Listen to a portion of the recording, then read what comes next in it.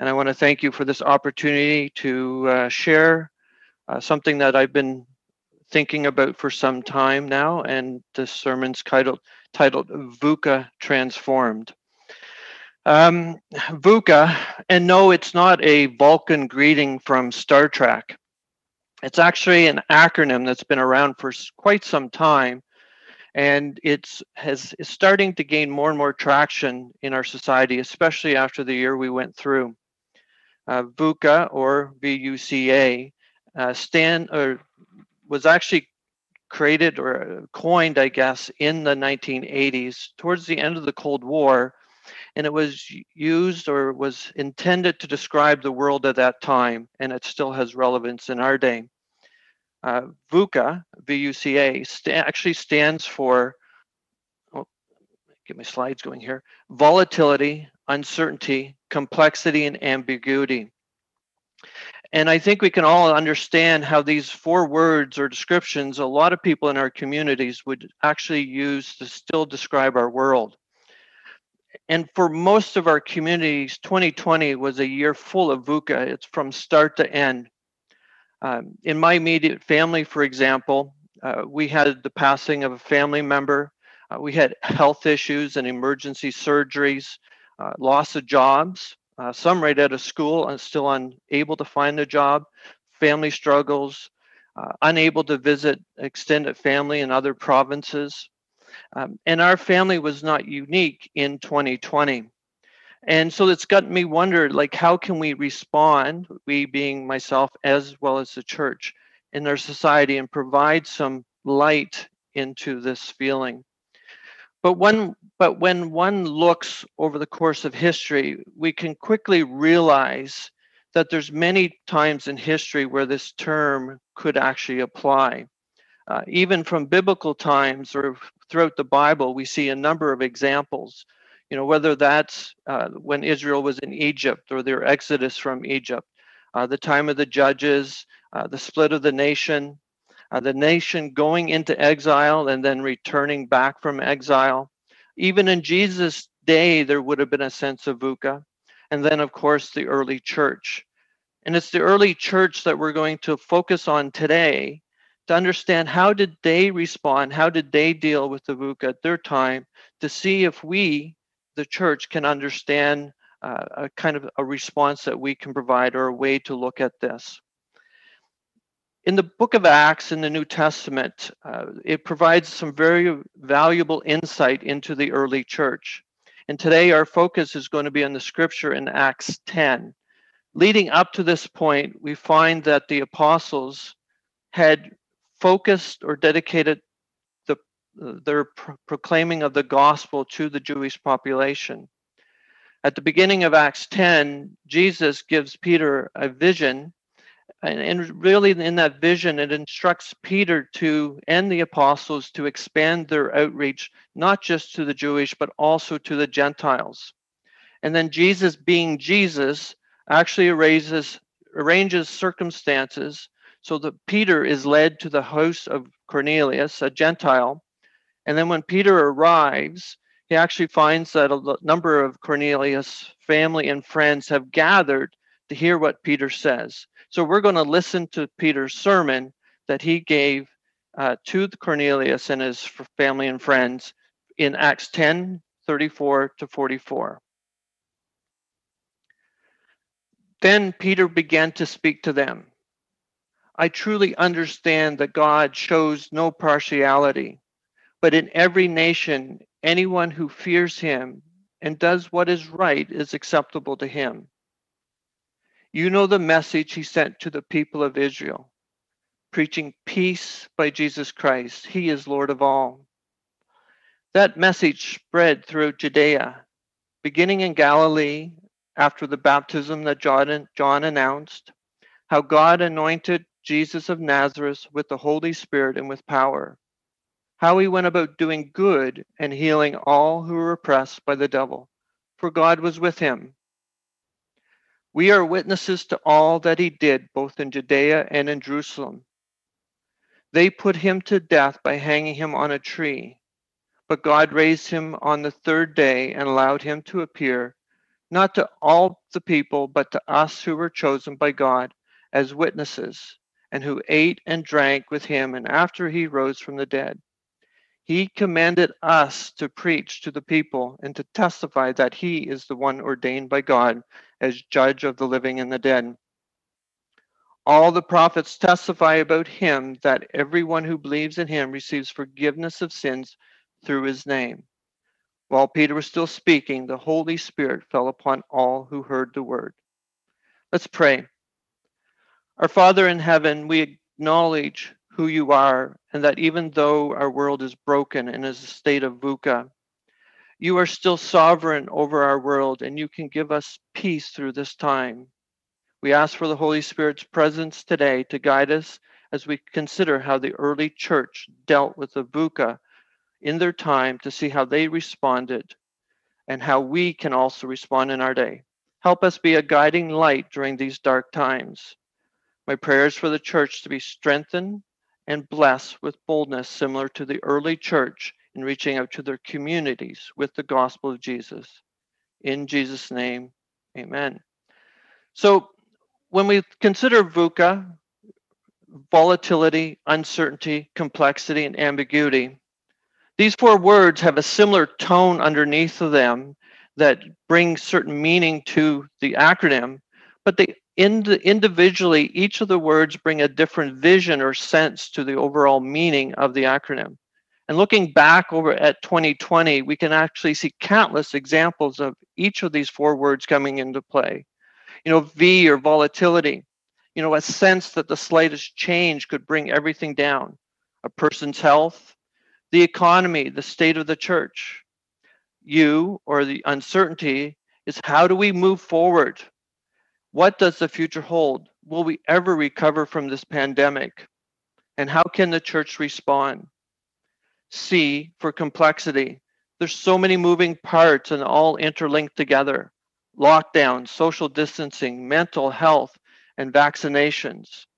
And the A, which is ambiguity, there's so many conflicting messages in our society, and everyone seems to have their own spin on what is the best course of action.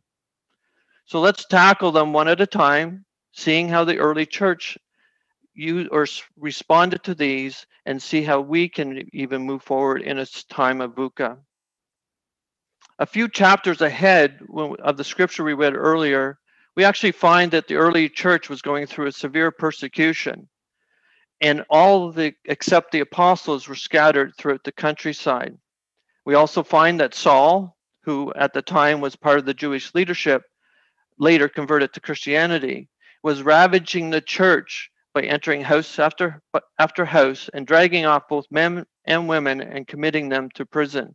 This is in Acts 8. So the world at the time of the early church was in a great state of VUCA. Israel was occupied by the Romans. The early church was under severe persecution, which we just referenced. Later, we find out that the Jerusalem and the temple were destroyed, which was in 70 AD, which was around the time of the early church. To add to that stress and chaos, Jesus had commanded the disciples to go into all the nations and make disciples, and it's pushing them beyond their comfort zone. So I think it would be fair to say they were in a state of volatility, uncertainty, complexity, and ambiguity, or VUCA.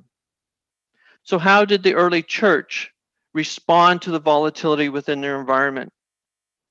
An environment which could collapse so quickly. The disciples had lost their teacher and rabbi. They were being persecuted. Some were being martyred for their faith. Some in their community were fleeing the persecutions. So how did they respond? Well, when we are in a state of volatility, having a good vision or dream on where we're heading can be such a tremendous help. It provides us with a picture and motivation on what our priorities should be, helping us to start thinking about where we should be heading and how we should respond. And I believe the overall vision of the church was given by Jesus close to the beginning of his ministry.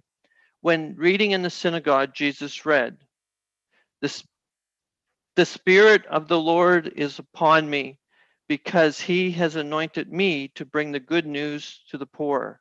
He has sent me to proclaim release to the captives and recovery of the sight to the blind, to let the oppressed go free, and to proclaim the year of the Lord's favor. And this is captured in Luke 4.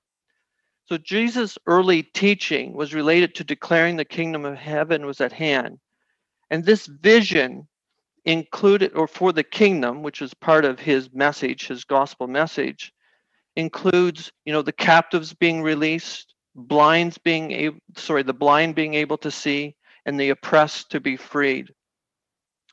And we see this vision coming out of Peter's sermon when he actually says, preaching peace by Jesus Christ and healing all who were oppressed by the devil. All who were oppressed by the devil. This is what the early church focused on. How they could take the gospel message to the nations, freeing those who were oppressed, even during a state of volatility. And as we work our way out of this pandemic and look to move the mission forward in the volatility around us, it will be important to have a strong vision. And a strong vision is more than just some generic vision statement. The vision must motivate and encourage while providing a clear understanding of where we should be heading.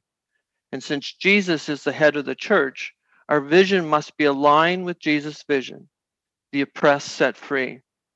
Oppression can have many faces and include physical, mental, and spiritual oppression, in which sadly we still see way too many examples of these today.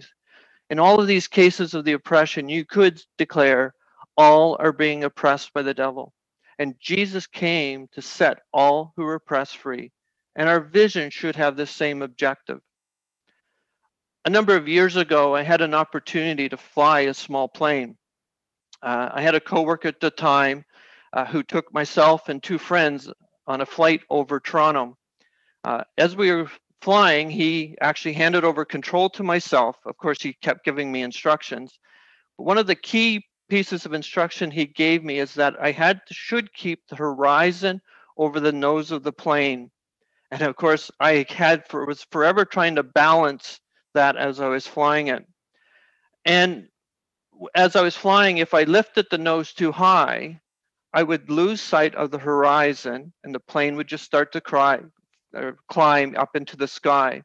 We'd lose sight of where we were actually heading. And of course, if I continued in that trajectory, eventually the plane would stall and we would have crashed. On the other hand, if I lowered it too much, all we would see is the ground, and we'd lose sight of the horizon. And of course, if we kept on that trajectory, it would crash into the ground. The objective was to keep the horizon just over the nose of the plane, which allowed us to know that we were heading in the right direction at the right altitude. And this is the importance of a strong vision. It helps for us to know that we're heading in the right direction with the right focus. So this leads me to my next point, is how do we move forward in a world with so much uncertainty? And the early church had so much uncertainty surrounding them. How to handle the persecutions and proclaim the gospel at the same time. How to serve a growing church. What about the Gentiles? And these are just to name a few of the questions or challenges they needed to address.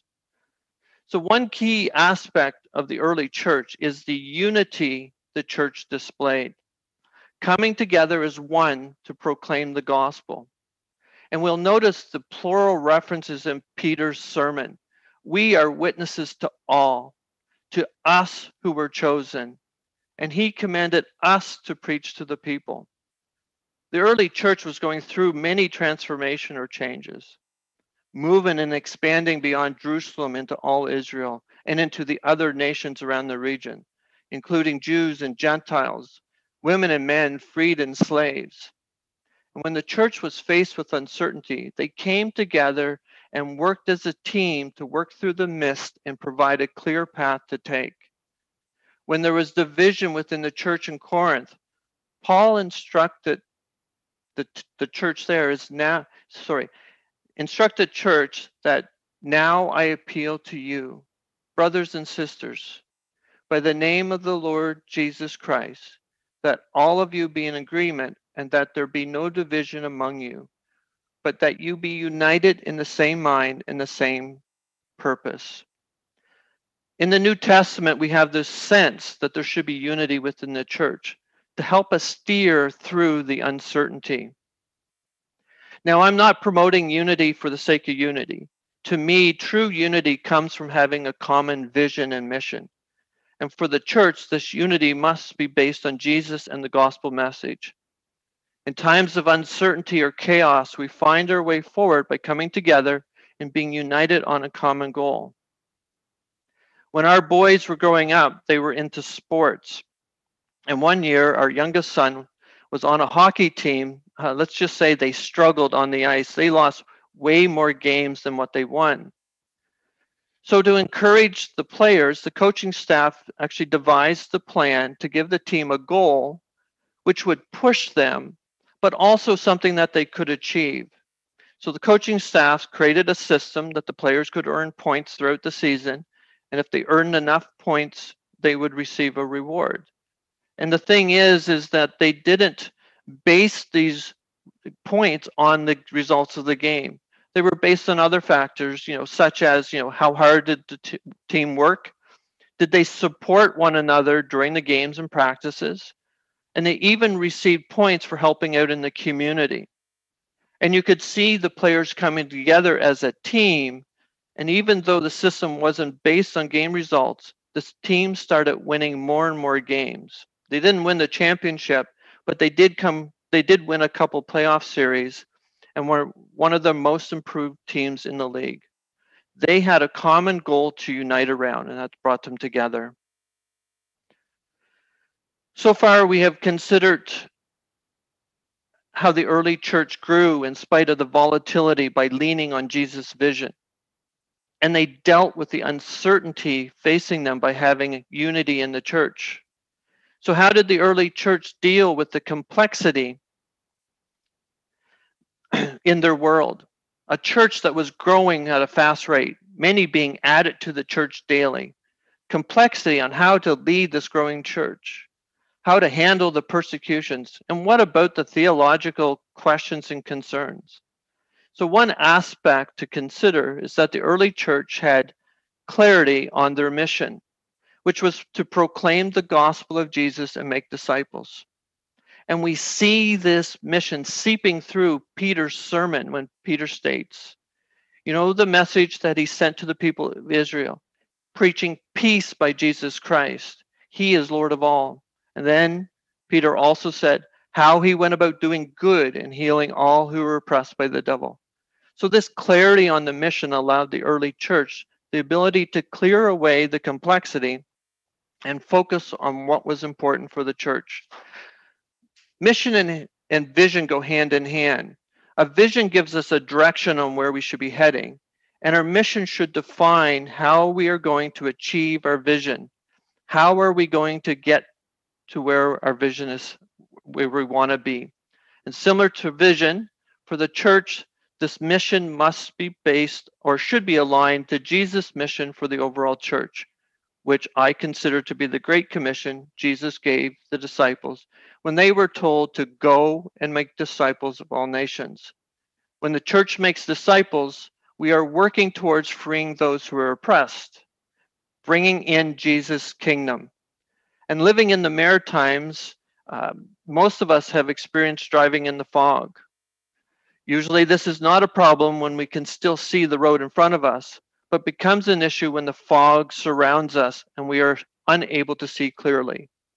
So in our complex world, having clarity on the church's mission will help us see through the fog and find a clear path. So this leaves me to the last part of the acronym, the A, or ambiguity. How did the early church deal with the ambiguity surrounding them? The different views on what it meant to be a Christian and how the Gentiles could join the church, to name a few.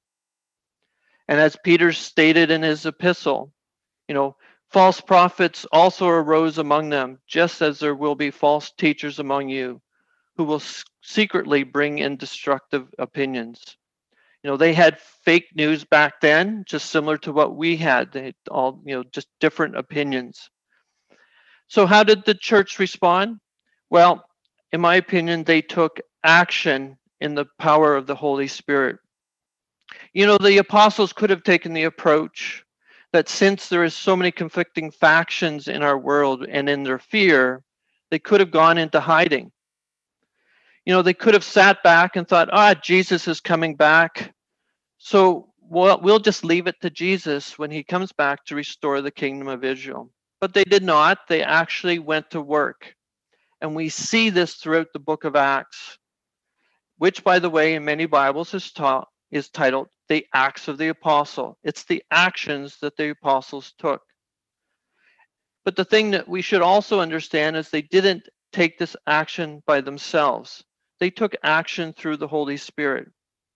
And I heard one pastor mention that the book of Acts might be better referred to as the Acts of the Holy Spirit. So in Peter's sermon, we actually see Peter acknowledging the fact about the Holy Spirit coming in and giving them the power, and even Jesus. So Peter stated, Jesus acted, performed the good works with the Holy Spirit. We're also told, or Peter tells us, that the apostles were commanded to preach to the people. And at the end of Peter's sermon, we find that the Holy Spirit fell upon all who heard the word. So the early church did not wallow in their ambiguity. They went to work and took action through the Holy Spirit to drive forward with the mission given to them by Jesus. When we're faced with ambiguity, we have two options. One is we can retreat to a place of comfort, fortify our space, and hope that we will remain safe. Or two, we can take action and address the ambiguity head on. In the church, we have an advantage over other organizations in the fact that we don't have to act on our own because we're not alone. We have the power of the Holy Spirit and others, members of the body of the church, to guide and support us in our actions. Mother Teresa once stated, "Faith in action is love, and love in action is service." By transforming that faith into living acts of love, we put ourselves in contact with God himself, with Jesus our Lord. So let's tackle the ambiguity by stepping forward and taking action in the power of the Holy Spirit. The early church had a vision to provide them direction, motivation, and purpose to sustain them through the volatility. They were unified and came together on a common goal to address the uncertainty in their world. They had clarity on their mission and focused on Jesus to simplify the complexity of their decisions, challenges they were facing. And lastly, they acted upon their mission through the Holy Spirit to drive through the ambiguity to move the mission forward. The early church provides us valuable insight into how we can transform our stories from being anxious because of the volatility, uncertainty, complexity, and ambiguity surrounding us into a story of freedom based on the gospel message by having a strong vision in unity with clarity on our mission and taking action in the power of the Holy Spirit. So let's close in prayer. Sovereign Lord, your word encourages us to know that you are working everything out for good for those who love you. We ask for your forgiveness during times when we lose our focus on the mission and are distracted because of the VUCA or chaos around us. We thank you for sending the Holy Spirit to be our comforter and guide as we live in this world. We ask for your strength and peace as we strive to dream of the vision you have for us. Help us to be united on the gospel message of Jesus with clarity on the mission you have set before us. We ask for the power of the Holy Spirit to push us forward into action with the objective of freeing those who are oppressed in our communities, freeing them in the name of Jesus the Messiah. Amen.